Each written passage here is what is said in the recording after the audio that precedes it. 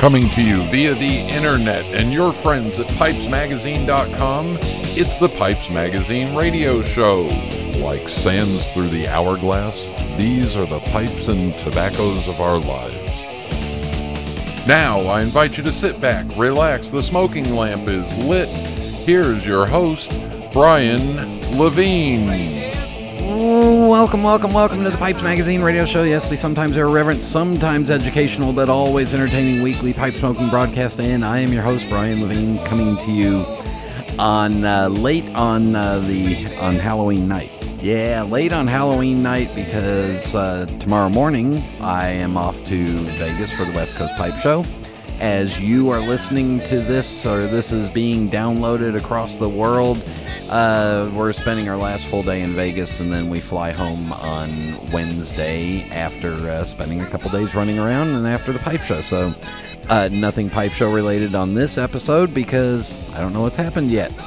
But on tonight's show, we do have a Pipe Parts with Jeff Grasick. And then my guest is a repeat visit with Dan Locklair, musician, composer, professor. I know you've heard his music before, but we get caught up. We talk a little bit more in depth about some other things besides pipes and tobaccos. Anyway, all that music, and I'm going to skip the mailbag because, not much mail in the last 2 days. But I do have a rant coming up, a fresh rant. Freshly minted rant. Yeah, all that coming up on this week's episode of the Pipes Magazine radio show. Do remember, please share the Pipes Magazine radio show on Facebook, share it on Twitter, Instagram, all those places where you got a hash brown or hashtag or a twatter or tweeter or whatever you got to do with it. Share it out there. Let everybody know that you're enjoying it, and let everybody know where to listen to this fine podcast. All right, we're going to jump ahead and get the show going because we got a bunch of stuff to get through. But we do also have a brand new advertiser coming up right now in this break. So everybody sit back, relax, fire up a bowl. Thank you all for tuning in, and here we go.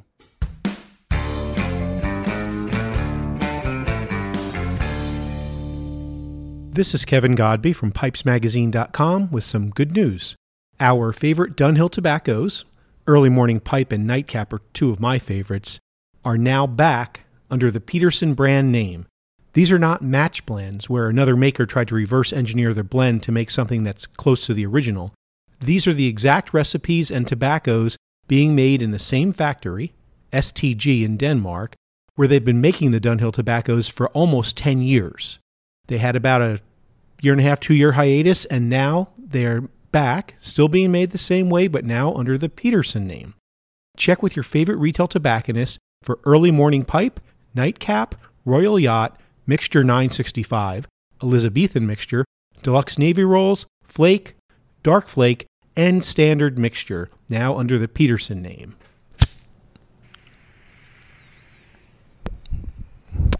Yup, still good.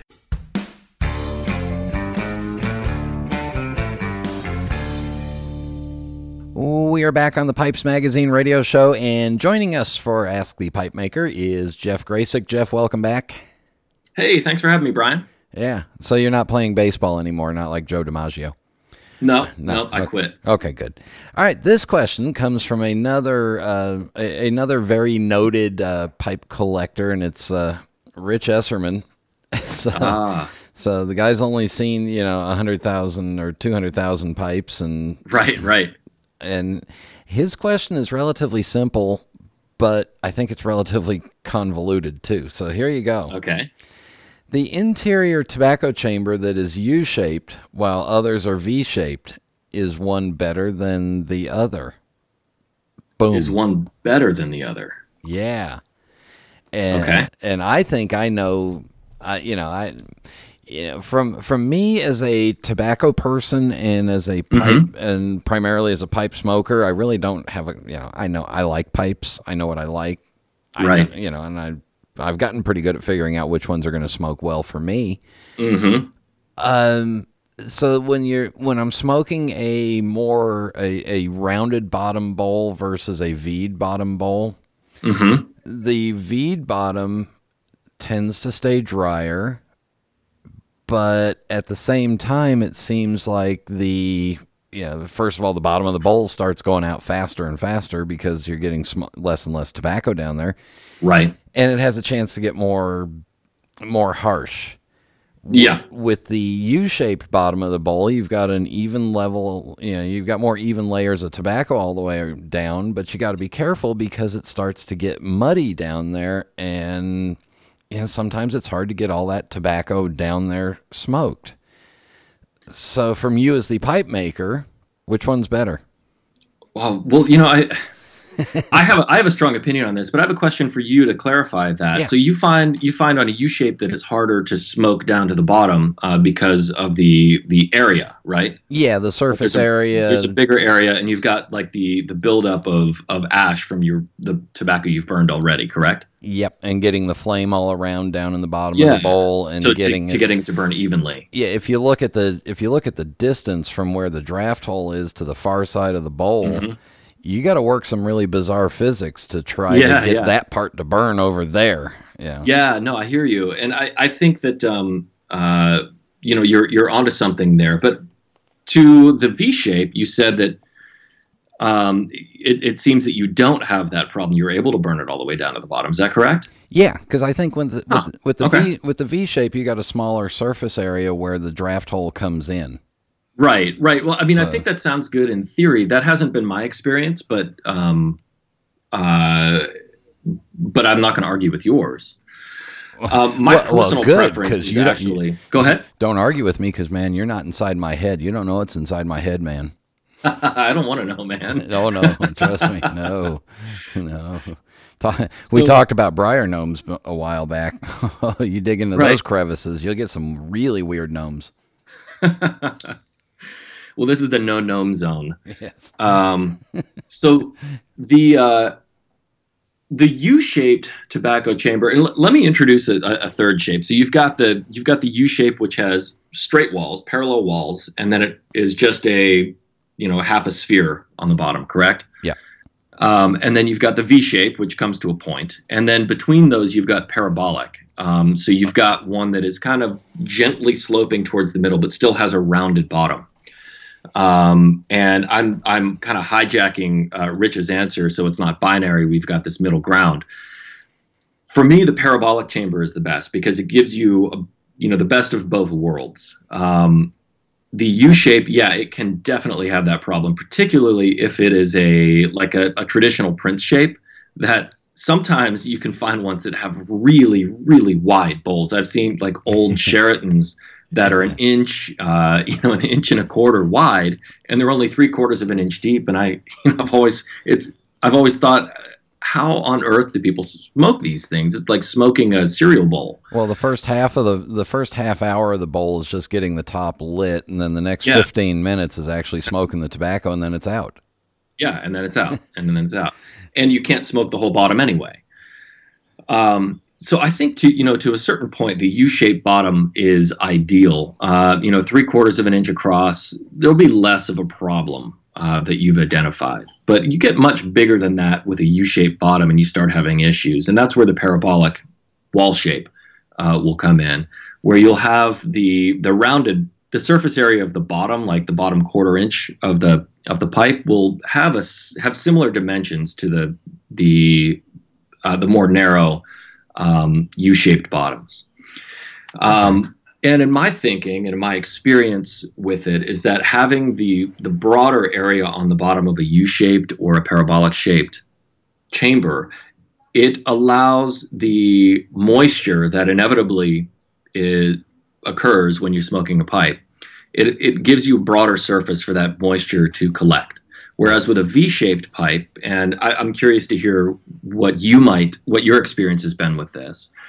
With a V-shaped chamber, the moisture that occurs goes to that single point from which it is easily drawn right up into the draft hole. Has that been your experience? Do you find V-shaped smokes wetter than a U-shaped? No, because I use a pipe cleaner while I'm smoking. So but if you weren't using a pipe cleaner. Well, if I weren't using a pipe cleaner, I wouldn't be smoking because I can't, because I'm a slobbering wet fool. So. Oh, got it. See, I don't like using pipe cleaners when I smoke, so for me, I find the U and the parabolic shape better because I don't need to use a pipe cleaner typically when I'm smoking them. But if you're using a pipe cleaner, like if you're, you have an especially drooly mouth and you have to carry a handkerchief all the time, Yep. then I can see, that the V shape might perform in a way, at least that you like better. I'm such a if I'm using a slobber. pipe cleaner all the time, a V shape will smoke wetter than a pipe or than a U-shaped chamber. I'm such a slobbering wet smoker that there's been times when I've gotten in one of those magic smokes where I'm just sitting there puffing away and I kind of zone out, and the way I get out of it is the drool starts coming down my face.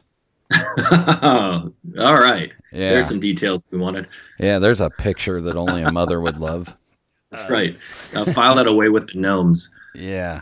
Now, there are pipe shapes in particular where you have to use a V shape. I mean, you can't if you're doing a Dublin correctly or doing a Bulldog correctly.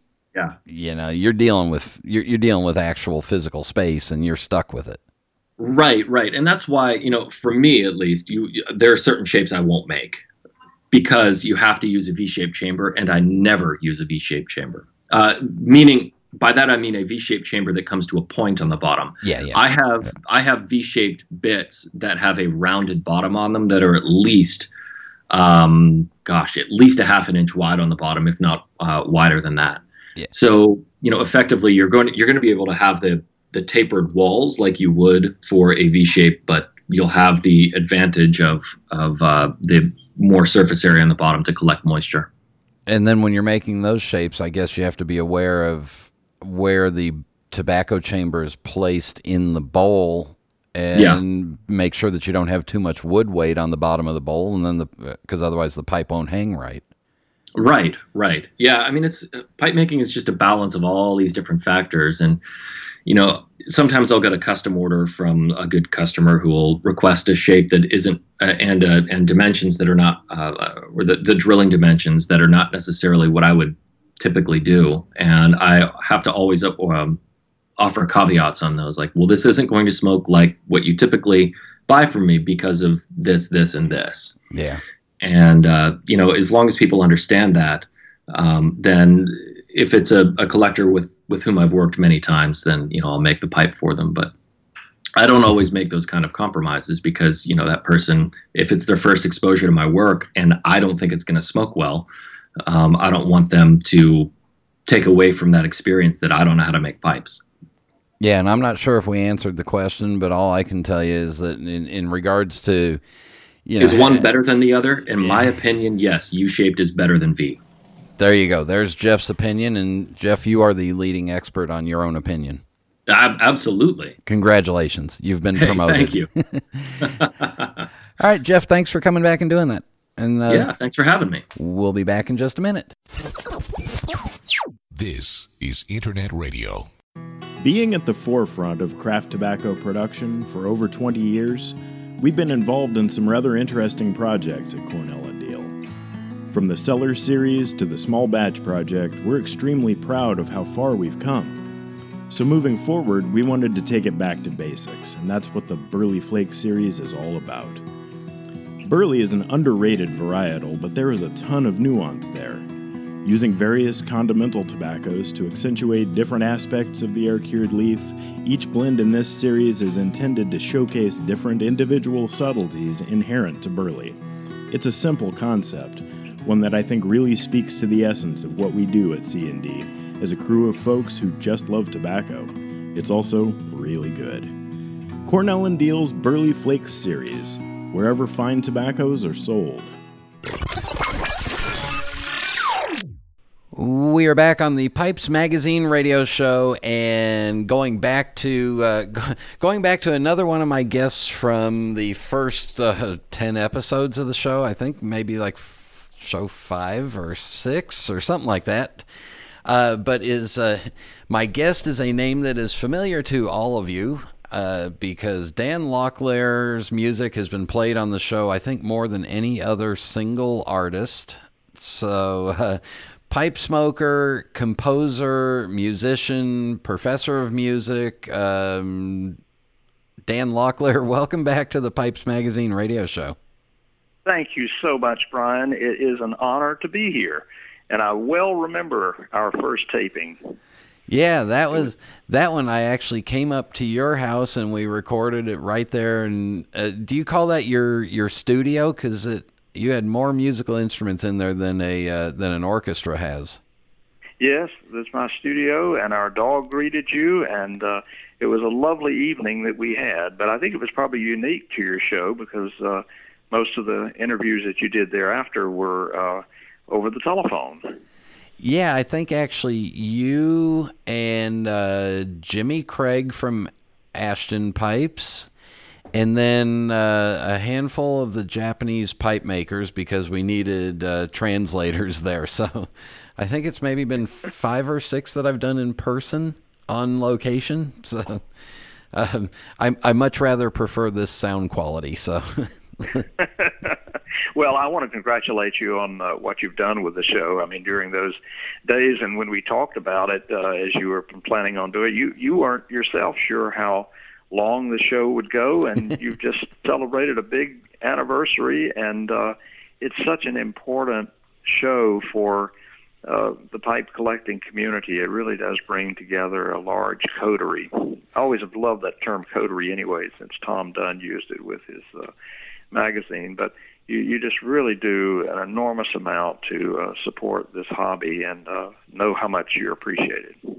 Well, thank you. I honestly, in the beginning, I didn't know how long it could last because I didn't know if it was going to last, and I never would have thought it would go this long, and I never thought that there would be people like you that would listen to every episode. So I owe you a big thank you because I've probably hurt your ears a couple of times over the years.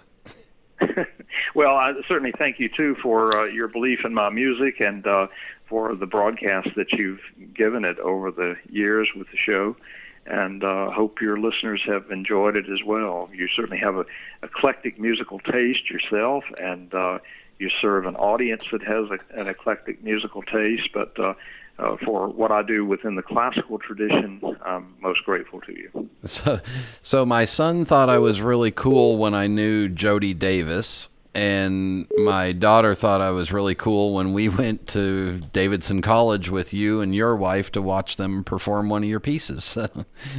Yeah, that was a neat evening, and then of course you came up for the you and Dale came up for the world premiere of Symphony No. 2 America too, and so that was a really wonderful evening, and we're glad to have you a part of it. And my, if you remember way back, my daughter and my wife's grandmother, we came up to see a performance of your stuff in Salisbury once. Oh, that's right. The Salisbury Symphony did one. I'd forgotten that, but yes, you did. So you're a devotee. And living in the same state, you wouldn't think we had to go to Richmond to see each other, would you? Yeah. So the Grateful Dead has Deadhead. So does that make me a Danhead? If you say so, Brian. Okay. All right. Yeah. So we saw each other recently at the Richmond Core, the Conclave of Richmond Pipe Smokers show at the Sutliff Factory, and I just wanted, before we get into the other stuff, I just wanted your thoughts and what you thought of the show. And was that your first time getting into a tobacco factory for a tour like that? For that particular factory, I've had the good fortune when Craig Tarler and Patty were dear friends. I was up to their place several times. And when I first moved to Winston-Salem to join the faculty of Wake Forest University, Sir Walter Raleigh pipe tobacco was made in downtown Winston-Salem. So I called down there one day, and I told the guy who answered, I said, I'm a pipe smoker, and I'd love to see how you make Sir Walter Raleigh. He said, well, just come on down. So I did. And it was a vintage factory as well. The one thing that I remember so well about the Sir Walter Raleigh factory, though, is that they used shovels to actually get the tobacco off of the floor and start packing it. So it was the first time I had been to the Sutliff factory, and I believe it was done last year, wasn't it? The show wasn't held there at Sutliff, but I believe that was the first time that it had been done. But I thought it was just an excellent show. I would have trouble getting to pipe shows just because of my schedule as a composer and as a full-time professor of music and obligations I have with the university. But I always try to make the Raleigh show each year, even though this past year I had to miss it. And I used to get to the Richmond show about every other year. And this year I had this one on my calendar very early on because I had hoped to get there last year, and a university event came up. But I thought it was just an excellent partnership between the core group, which is just such a wonderful group of individuals, and that factory. And the weather couldn't have been better. You know, it was just perfect being outdoors. And I just found the tour to be fascinating, just to go and to see the old world machinery and the old world processes, and just to simply be a part of that was a real treat. Was there something about the factory that kind of surprised you or caught you off guard, or you found amusing?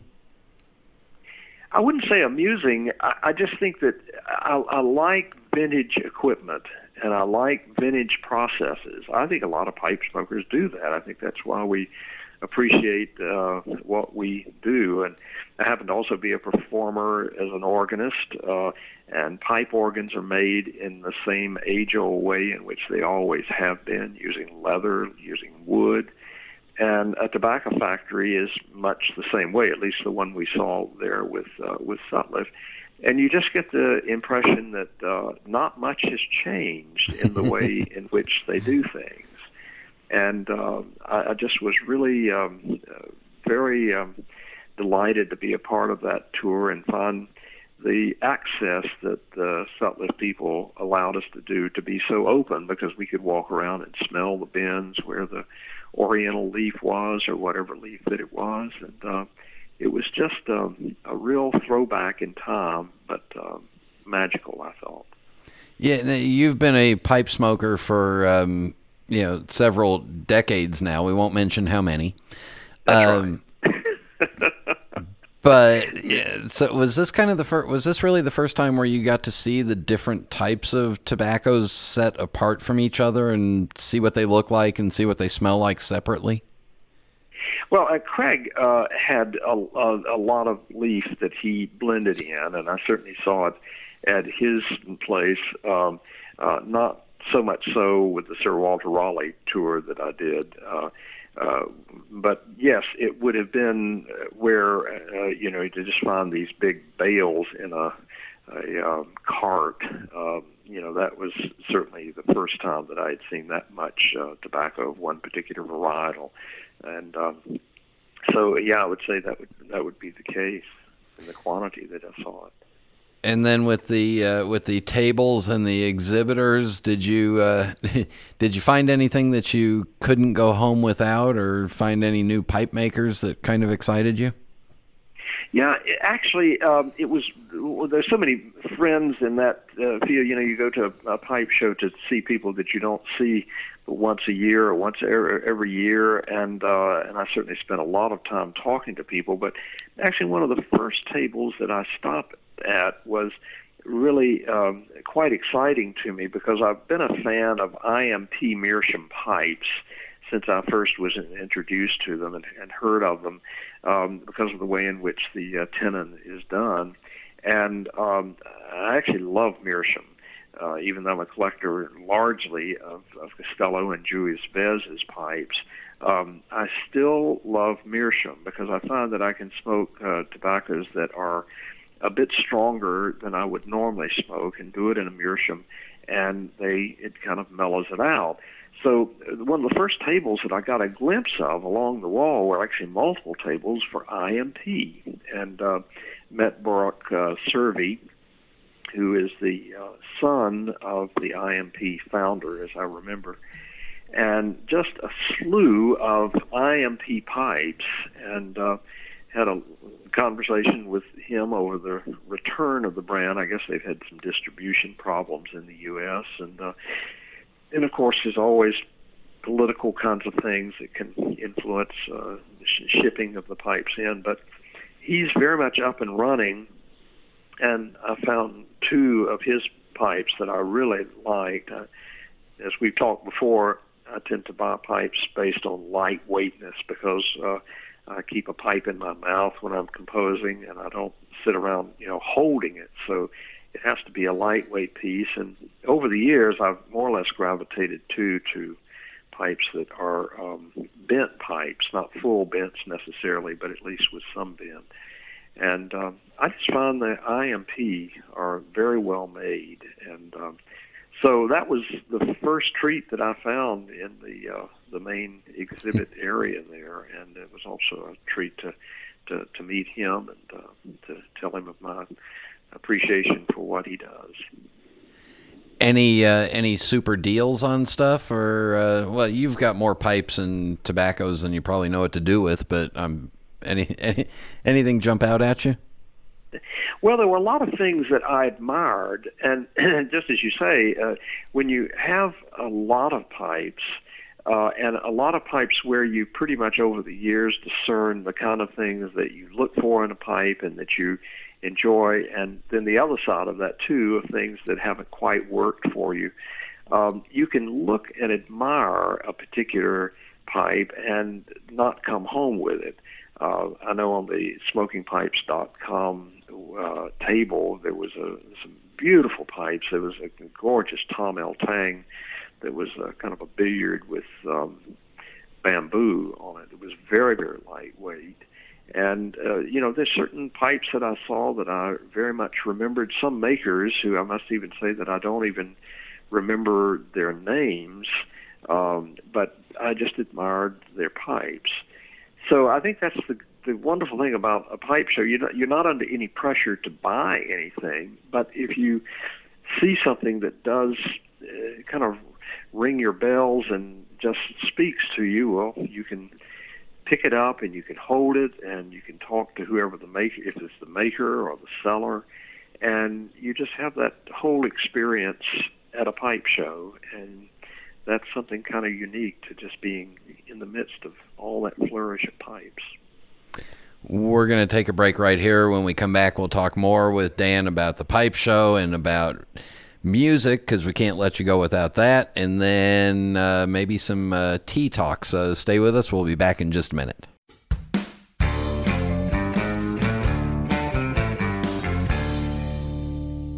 A Savinelli pipe is a testament to a long legacy, fortified by well-worn hands and destined to be enjoyed for generations.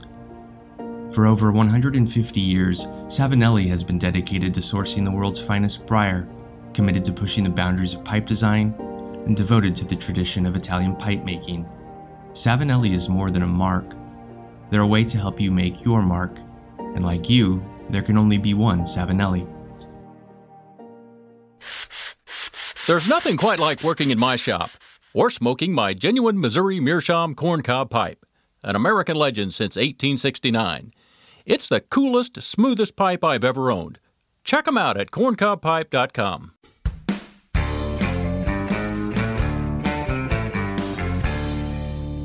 We are back on the Pipes Magazine radio show, visiting with my friend Dan Locklair. You've got more titles than I think the Queen of England does. I'm not sure about that, Brian. You're very kind. Well, as the official Dan Head groupie, I'm going to become the president of the Dan Heads. So when you go to a pipe show, do you have a plan of how you're going to navigate it? Do you buy stuff right away when you see what you like, or do you go around the whole table, the whole show once, and then go back to stuff? I usually just walk around the entire place and just simply get the lay of the land, and then tend to come back to places where I've seen something that I would like to kind of ponder on. This one was unusual in that when I entered into this show, it was in that room where you were based with your microphone, and it was the indoor room. And the first sight that I saw was that IMP set of tables, so I immediately went over to that because it's been a product that I have enjoyed. And I think that's often the case, isn't it, with all of us, that if we've had really positive experience with a certain brand, we'll be gravitating to that brand if there's someone there that's carrying it.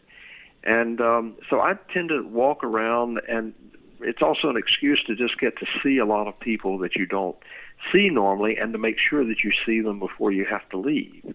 And then going back to the places where you came. I enjoyed seeing the Sutliff table itself because Sutliff is such a diversified unit in the sense that they, as you well know, I mean, they're part of McBaron. So you see all the products that McBaron does and all of the products that Sutliff itself does. And they had that goodie bag for us, which even contains some chewing gum that Sutliff is doing. So, I mean, they have really seen to it that they are dedicated to the pipe smoker. And that Ann Dinkins, who is such a fine correspondent when we were setting up the tour, is so sweet. And I dropped her a note. I think it's always wise when people have gone so out of their way to do something like this, both the people with the show, to express gratitude to them for doing it, because these things take a lot of time, and it's a dedication on the part of both, in this case, the Sutliff people and the core group. And that group, of course, has had a long history of producing really outstanding pipe shows, and they certainly did it this year. They did put on one heck of a show. I'm ready for next year. I can't wait. There are really very few places in America, and I think even few might be too big a word, where a person can go and look at pipes as a pipe show and actually tour a real pipe tobacco factory. Yeah. There's certainly others in America, I know, that manufacture tobacco, but here you have Sutliff, which is in a large city of Richmond, and a historic city for tobacco. And to be able to go and visit with a factory like that and to see pipe tobacco being produced. When I was in college, during the time that I was actually probably even when I was in high school and starting to experiment with tobaccos and find out what I really enjoyed, I smoked number 79. So let's talk about your music, because I don't think a lot of people may understand what it means that you're a commissioned composer. So how does that work? Does an organization comes to you and says, we have an event and we want a piece of music for it, and this is our budget. Will you do it for us? Yeah, essentially so. A composer, as a background, composers from the Baroque period on earned their livelihood in one of three ways. Either they were a church musician, or they were a court composer, where you composed the music and then performed it, or you were an opera impresario. Bach was the first, and Handel was the opera impresario, and numerous other composers served courts. In the 20th century, the way in which a composer in the classical vein survives is you are based at a university. Essentially, the university has become the court for composers, because unlike film music, when you're writing in the classical tradition, it doesn't translate into huge monetary returns. So the way in which you, if you are fortunate to have some success as a composer, and I feel very fortunate that since 1982, I've had an unbroken string of commissions since that time. And an organization may come to you and say, just as you just said, we have the opening of a new concert hall, or we have someone that we want to honor, or the conductor just is a believer in new music and says, we would like to have an orchestra piece to open a concert. This summer I created, I had world premiere of a new flute and harp sonata, which was commissioned by the American Harp Society for their convention, their Summer Institute, which was actually held here in Winston-Salem at the School of the Arts.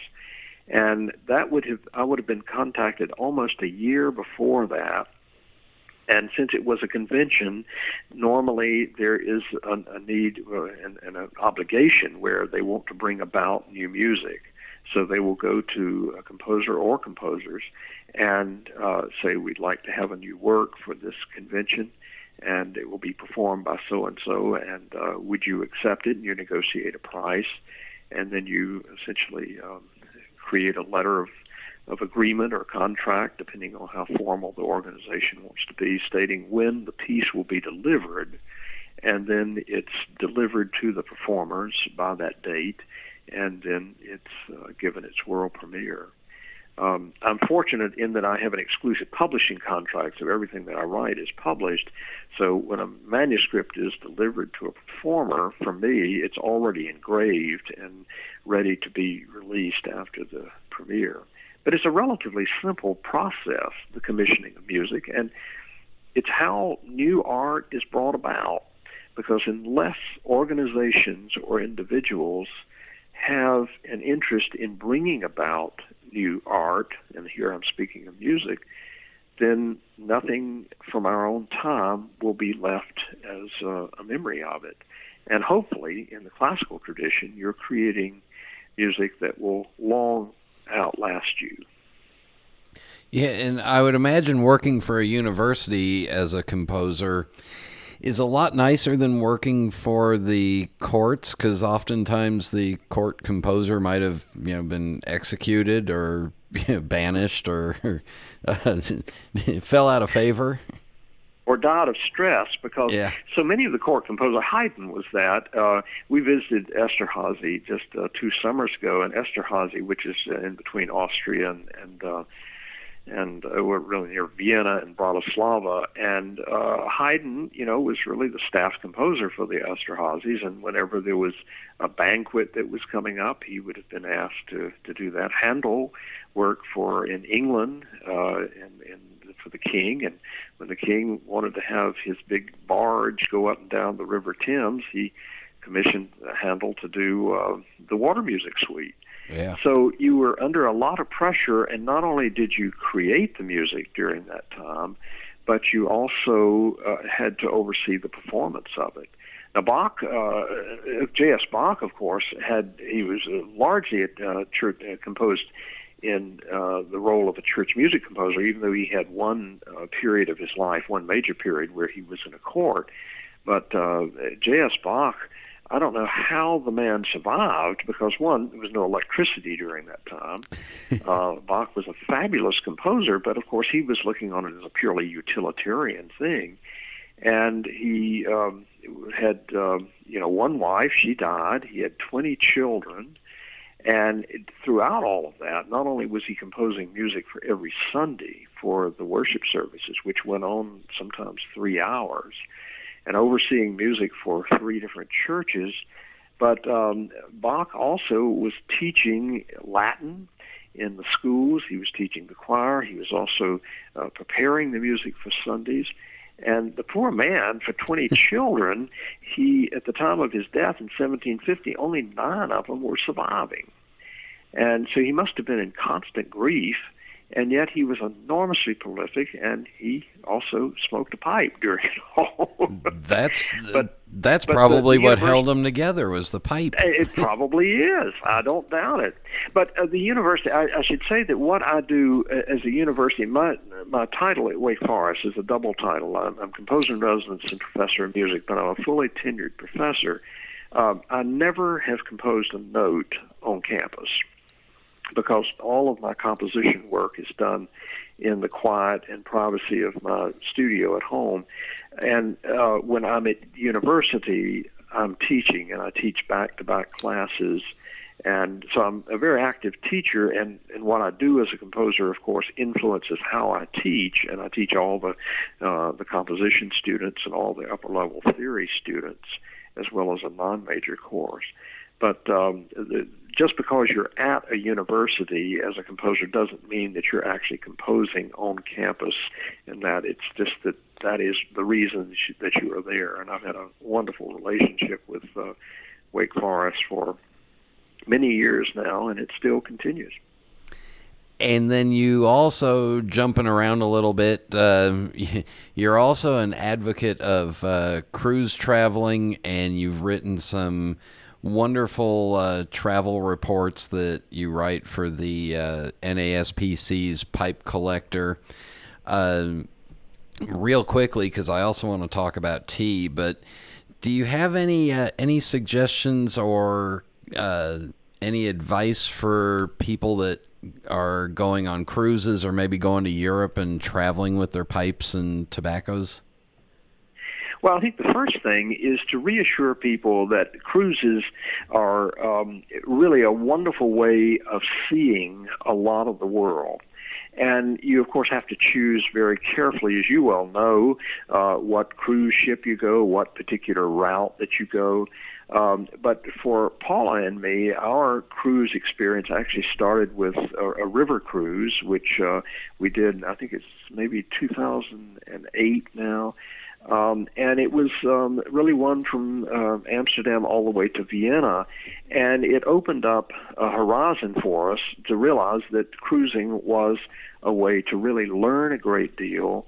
It was on that cruise that we learned a great deal about German wines, for instance, as well as a number of music venues that we were able to see.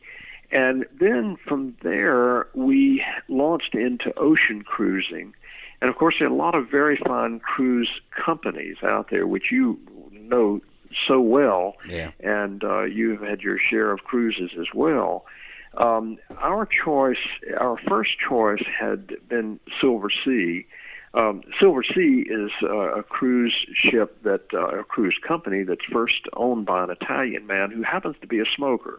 His favorite room on all of his ships is the humidor room, which it's called sometimes connoisseur corner and that sort of thing. But he made sure that smokers were well accommodated both inside and outside. And that was one of the things that really drew us to Silver Sea. The other thing, it's one of the inclusive kind of tours. And the other thing about Silver Sea that had drawn us to it was simply because the ships are smaller.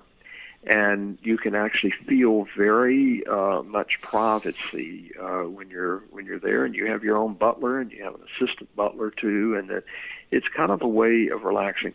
You know, as a composer, I have to confess that I really have trouble taking vacations. I tend to work all the time. I teach a full load at Wake Forest, and I compose. With commission deadlines, I'm always at work because I figured out a long time ago that if I leave a manuscript on my desk, when I come back, it's exactly the same way that I left it, that no one has come and filled in the blanks and finished it for me. And then I conduct certain concerts of my music and perform as well. So I tend to have a lot going on, and a vacation for me doesn't tend to last more than a maximum. Absolute maximum is 2 weeks, and that's usually too long. 10 days is about right. So for Paula and me, we find that going on a cruise is a way of total relaxation because, one, you have all of your luggage and everything in the same place. And since I have to eat gluten-free, all of my meals are taken care of, and I don't have that worry either. So has become for us a wonderful way to vacation. And furthermore, you can explore, as I have, a lot of the pipe community around the world. And we've come upon some really wonderful finds, and it's just a terrific way to just go and get to know a lot of cities and get to know a lot of people. And fortunately, then the Pipe Collector has been very gracious about publishing my scribblings. I love that magazine. You know, I think, and I know you've encouraged so many of the pipe community to get behind publications. I happen to be a lover of all books, pipes, and I tend to buy any of the new books on pipes and tobacco that come out. And I just wish that people would really gravitate more to some of these publications, because not only do you learn a great deal, but it also brings together the pipe community. and it gives resources to support the people who actually do them. So when I write those articles, those travel articles of traveling in the footsteps of Bach or Sherlock Holmes or whatever they are, they're a way of celebrating not only being out and about in the world and learning and being excited about being alive, but also it's a way of helping to support the pipe community too, and share some of my finds with others.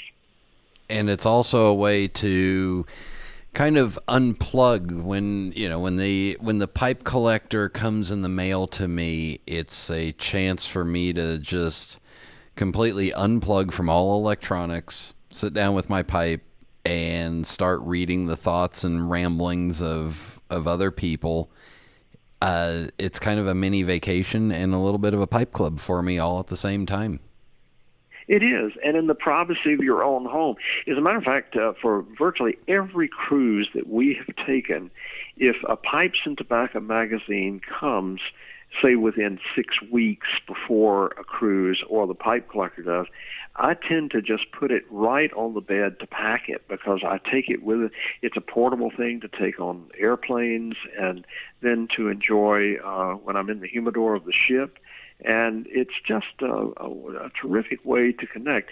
And I must say that so many people have written me kind notes over the years that have corresponded to people who I would have never met and have still never met in person, who will write about something that I've written. And it just simply links us all together. So I just can't encourage people enough to really become involved with just subscribing. Even if you don't, I hope you do read it, but even if you don't read it, just to simply support what we're all about. And I used that term earlier on, coterie. Tom Dunn, who I became such a good friend with, and his labor of love of doing that wonderful ephemeris. But that word coterie was so beautifully chosen, because the pipe community is really a coterie. You know, you can get to know people who are in different fields totally foreign from your own field and become very close friends. This latest, the pipe collector before this current issue, I wrote of our travels just this past summer, and Norman Baldwin, I wrote about, and Norman and I had met on a very first Silver Sea cruise, and Norman had never smoked anything but a Peterson pipe, and he got them because he was raised in England. He now is an industrialist living in Australia, but his mother's store happened to carry Peterson pipes, and he could get them very inexpensively through her store. And so as we were on the ship, Norman found out about a lot of other pipes, and he became also, as a result of that, an avid customer of smokingpipes.com, and still is. And we just became very good friends, and we communicate every week in one way or another and talk by phone periodically as well. And it all started with a pipe, and it all started on a cruise. So I have a lot of fondness for both. And Dan, instead of wrapping this up with the Fast Five final questions, because your Fast Five probably hasn't changed much at all. Right. I will ask you this because you helped guide me to find the tea that I like the most and the style of the tea that I like the most. So instead of a Fast Five final questions, I'd like your 5 favorite teas and maybe just a little bit about each one and why you like them. Sure. I am a fan of teas. Paula and I both are, and she has to drink gluten-free now. Not gluten-free, but caffeine-free, so that gave me an opportunity to explore some other teas. But currently, I suppose it's about 40 to 45 different teas that I rotate. Monday morning is usually a black tea, and that tea is most often going to be Thai food. It can be the mixture number 49 from Harrods, which you know so well, and which you treated me with a gift from this at the Pipe Show. But it's usually a black tea, And Tai Fu is a very old factory in England.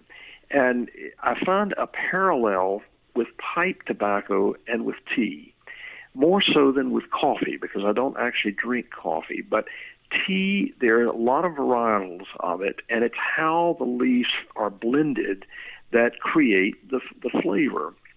And we have to remember, too, that probably Alfred Dunhill would have drunk tea, because my dad used to say, he was a part of World War II, that the war essentially stopped in England at tea time while the British drank their tea. Tuesday morning for me is usually either a green tea, of which I like the Dilma tea, which comes from Ceylon. And it's a farm, and they actually grow the tea and package the tea, process the tea, and package it right on the plantation. It's either that or a high mountain oolong. A green tea is an extremely healthy drink. It's how it's processed, of course, and anyone that wants to learn more about teas can just simply Google black tea or green tea, and you'll see these processes. But Tuesday has to do with green or a high mountain oolong, and it's a pretty pricey high mountain oolong, and it has a buttery sort of flavor. Wednesday, without a doubt, is an Irish day, and it turns out to be one of the Thompson's teas. Thompson's is in Belfast, Northern Ireland, right across from where the Titanic was built. And Paula and I were on a cruise that actually went to Belfast several years ago and toured the Titanic Museum. And first thing that I did was to write the Thompson factory and tell them what a fan we were of the tea and ask if it was possible to tour the factory. Unfortunately, I got a note back that said that we are not able to offer tours. But the Thompson Company, Thomson, is an old firm, and they have a blend by the name of Scottish Blend, which is absolutely delicious. It's a black tea. And then one that is even more potent. It's almost like taking a Virginia tobacco and adding Perique, that is called the Titanic Blend, aptly so. But they have a host of other blends as well. And the thing that's incredible about the Thompson Company, and I hope none of this is going to change with Brexit, is that they are extremely inexpensive. Huh. And what we get in this country tends to be, as the British call it, sachets, which are really tea bags. But it doesn't make any difference whatsoever. I normally prefer loose tea, and that's what happens on Monday with Tai Fu. It's often loose. But even the sachets, the bags with those, are measured out in such a way that the two of them will give you a very good 2 cups of tea. Thursday is a day that rotates. Bewley's is a old factory that's in Dublin. And Barry's is also in Dublin, and I like both of their teas. They're both black teas. And the Bewley's tea tends to be quite aromatic in terms of but naturally aromatic. I mean, not anything like a vanilla in it or anything. The Barry's tends to be rather bold, and I like the Barry's Classic, and it's usually an alternation on Thursday of those. And on Friday, it's usually a Taylor's of Harrogate tea, the Yorkshire Blend, which is a black tea from England. And then Saturday is from Wales. There's a wonderful, it's called Welsh Brew. And Welsh Brew is a very warm-bodied tea. Some teas, if they're overbrewed, can become bitter. But the Welsh tea, if it's brewed, you can leave the bags in there for 4 hours, and it still will maintain its mellowness. And then Sunday is very often a day for Scotland, because there's a very well-known factory in Scotland that does tea, but it also turns out to be a rotating day. The Harrods blend, the Whithard blends, which is an old English tea shop, and some of my students have brought me, especially my Chinese students, have brought me different blends from their country, and some very, very high-end Chinese teas that you can't even get in America. But I have so many different blends. It's like people who, you and I, all of the ones listening to this show, who love to have a lot of tins of pipe tobacco open. And there are certain blends that I just don't tend to drink as often. There's a wonderful one from the Windsor that's called the Assam tea, which is rumored to be one of Queen Elizabeth's favorites. And oftentimes on a Sunday, I'll just drink a straight Assam tea. If all of this is gibberish to someone who doesn't know tea, then just enjoy the fact that you can, thanks to the internet, get to know the teas. It's kind of like classical music and pipe smoking. All three of these things are things that you can enjoy without knowing a whole lot about them. You just simply experience them. But the more you learn about them, the deeper they mean to you. And as you get into teas, you just realize, gosh, I've done the same thing with tobacco. And in terms of classical music, you get deeper in. So that's one of the great joys of living, and certainly one of the great joys of learning to enjoy things that are around us. And tea is certainly one of my passions. You helped guide me into now what I have as my my benchmark tea, and I'm trying to, instead of having 4 cups of coffee a day, I'm trying to make it 3 cups of coffee and then a very big cup of tea. But you're right, it's exactly, I feel like I did when I first discovered pipe tobaccos. It's I hate to use an old ABC Sports thing, but it's the thrill of victory and the agony of defeat as you go through and try all these different teas and really try them at different temperatures, different steeping times, and it's really truly customizable as opposed to a cup of coffee where you can either brew it faster, slower, or add sugar. You're right, and the Scottish tea that I mentioned, the Brodie's tea, for instance, is totally different from that's a Sunday tea I was hinting at. I don't think I used the word. It's quite different from anything else that you will taste, like in Ireland or in England. So you get this variety, and I guess it's somewhat analogous to people, pipe smokers, who like the straight flavor of Virginia or Burley, and don't really want an aromatic sort of thing added to it. And that's fine and good if that's their taste. But for me, I just prefer the straight tea, and it opens up a whole world. And I might mention that one of the best places in the country to find teas, because a lot of people are out in places where you can't get them, is a website called tdog.com, just tdog.com. And they have the best selection of overall teas that I've seen, and very helpful customer service too. But there are plenty of other places too to order from. All you got to do is go on the web. There's a wonderful company up in Michigan called Arbor Teas that does organic teas. So it's a whole different world, and it's a compatible world with pipes. And my first cup of tea in the morning is shared with a meerschaum and a bowl of Costello Collection tobacco. It just is a wonderful way to start the day. Dan, thank you very much for coming back on. Thanks for everything, and get back to work with all your commissions and the school semester. Well, thank you, Brian. Again, it was a privilege to be here, and again, heartiest congratulations on the anniversary of the show and of all that you're doing to help make this pipe community more solid. Thank you very much, and we'll be back in just a minute. Have a look in your tobacco cellar. What do you see?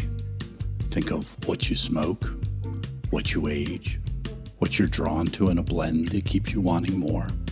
That's your taste, and whether you know it or not, you've been leading that expedition since you first picked up a pipe, just by smoking what you like and liking what you smoke. But the funny thing about taste, it changes, and you need a wide selection to accommodate it. We at Smoking Pipes know this, and you know it too. So whether you're searching for a tried and true favorite or a singular boutique mixture, we're here to help you navigate the voyage of your evolving tastes. But you're still at the helm, smoking pipes in faithful service of the hobby.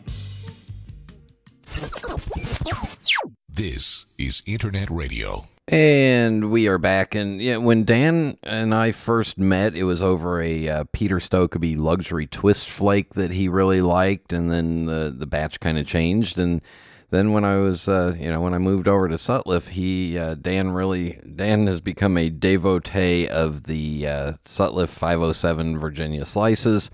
So I'm sure that, we talked afterwards that was a big deal for him to go to the factory and actually see, it's not made there, but actually see the tobacco. And, of course he stocks it up, and I think he might be the biggest consumer of it. All right, for music for this week, we're just going to jump right into Ray LaMontagne and just listen to the lyrics of this. Ray was one of my former customers and pipe smoker, and this one is called You Are the Best Thing.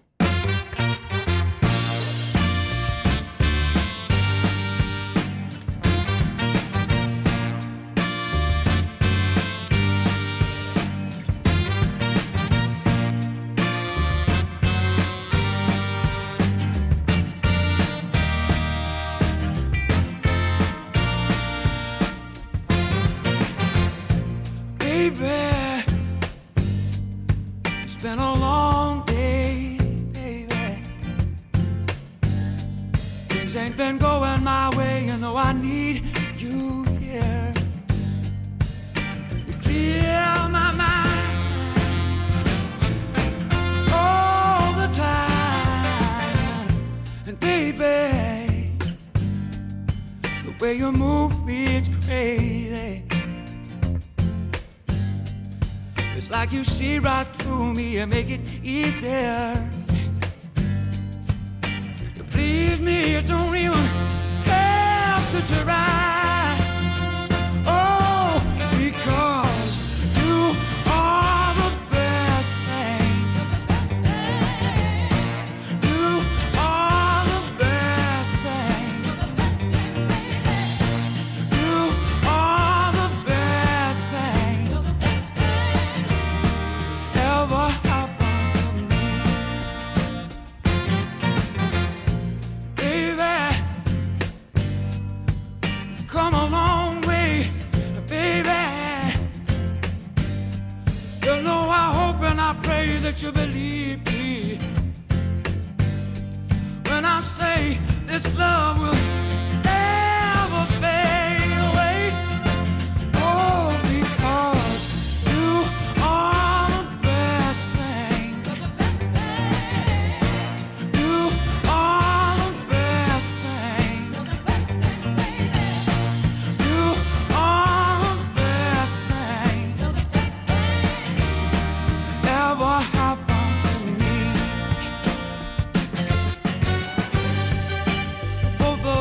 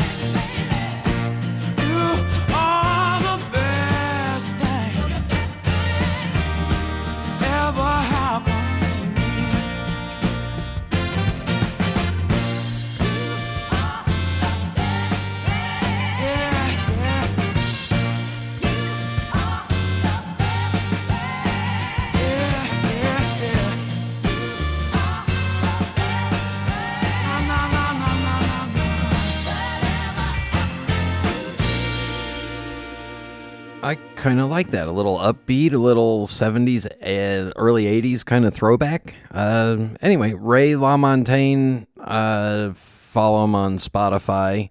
Also, if you're interested in Dan's music, it's Locklair, LOCKLAIR.com. You can get you can buy CDs. How's that? All right, no fancy mailbag stuff, but real quick, I just want to mention we got one rating and review on iTunes that I haven't mentioned. It's from it says great podcast for beginners and veterans alike. 5 stars by Circle H Brothers, and they say, I'm assuming it's 2 of them. If you smoke a pipe, are thinking about smoking a pipe, or know someone who smokes a pipe, then you owe to yourself to listen to Brian and his weekly podcast. And 5 stars. Thank you very much. If you want to do a favor for the show and for me, go on to iTunes, rate and review the show. If you haven't done it for a while, go back on there, do it again. And if you've never done it, please do it once. Also, the other thing that you can do that'll help the show is listen to it all the way through to the end. Yeah, the podcast places count how far you listen to the show, and listen to it all the way to the end. Every episode, even if you don't pay attention, please just listen to it all the way to the end. All right, this show's been long, so Halloween rant coming up next.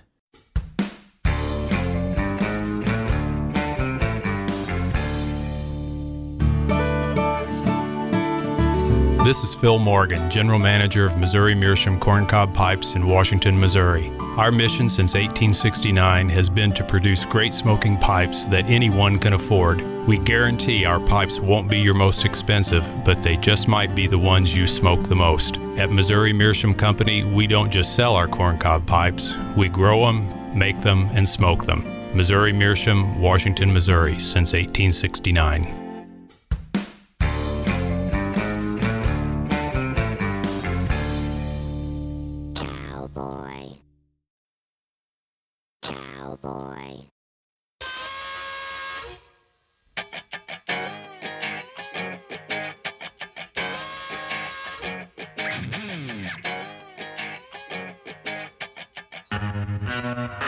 Remember back to the non-smoking and how delicate and pansy-ass some people are? Well, here we go again with Halloween. Here in the greater Charlotte area, there was a band of thunderstorms and a tornado warning, whatever the lowest thing of tornadoes is. That was happening during the day. And for the past 2 days, the hubbub on the neighborhood and in the area, on the Facebook pages and all those groups and stuff has been, we ought to cancel Halloween and push it off to Friday. And some people even came out as far as to say that the city ought to come out and officially say that, you know what, Halloween ought to be pushed off because there's thunderstorms in the area. Now, get this. They wanted the whole city to announce that Halloween was going to be celebrated the following day because potential for thunderstorms in the area. Now, today on Halloween, there was thunderstorms in the area. They cleared out by about 6:15, 6:30, and it was still raining, and it was drizzling a little bit. And we had about a third of the people that we normally would have had come by. But still, there was a lot of people that were complaining that, it's rain in the area, don't want their kids going out and getting soaked. Well, get an umbrella and stop treating these kids like a bunch of pansy asses. They need to learn how to not get wet when it rains. All right, common thing. Carry an umbrella. Don't get wet when it rains. Wear a raincoat. How about that? Or if you're out in the weather and you get a little damp, so what? You go home, you dry off. No, instead, it has to be perfect conditions for my little kids to go out or for us to go out trick-or-treating and walking around and getting candy, because otherwise, it'll be dark and it'll be wet and it'll be windy. And no, your little pansy-ass kids, when we were growing up, Halloween was on the 31st. That's when you celebrated it. That's when you went out trick-or-treating, and none of us died from it, okay? Thank you very much. All right, there we go. Got that off my chest. Once again, please share and rate and review the Pipes Magazine radio show. Traveling anywhere, let me know. Brian.Levine@mei-travel.com. Comments, questions, suggestions, ideas for the show. Brian at PipesMagazine.com. Almost forgot that. So with all that, let's wrap this one up and say thank you very much to Jeff for joining me. Thank you to Dan for sitting down with me on the phone. And thank you all for tuning in. Until next time. Happy trails until we meet again. Happy trails to keep smiling until then. Who cares about the clouds when we're together? Just sing a song and think about sunny weather.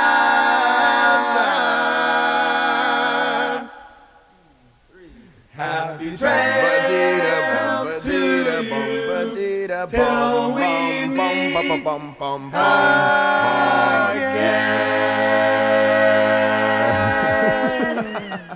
This show is a 100% soap opera drama-free zone. Well, maybe a little drama.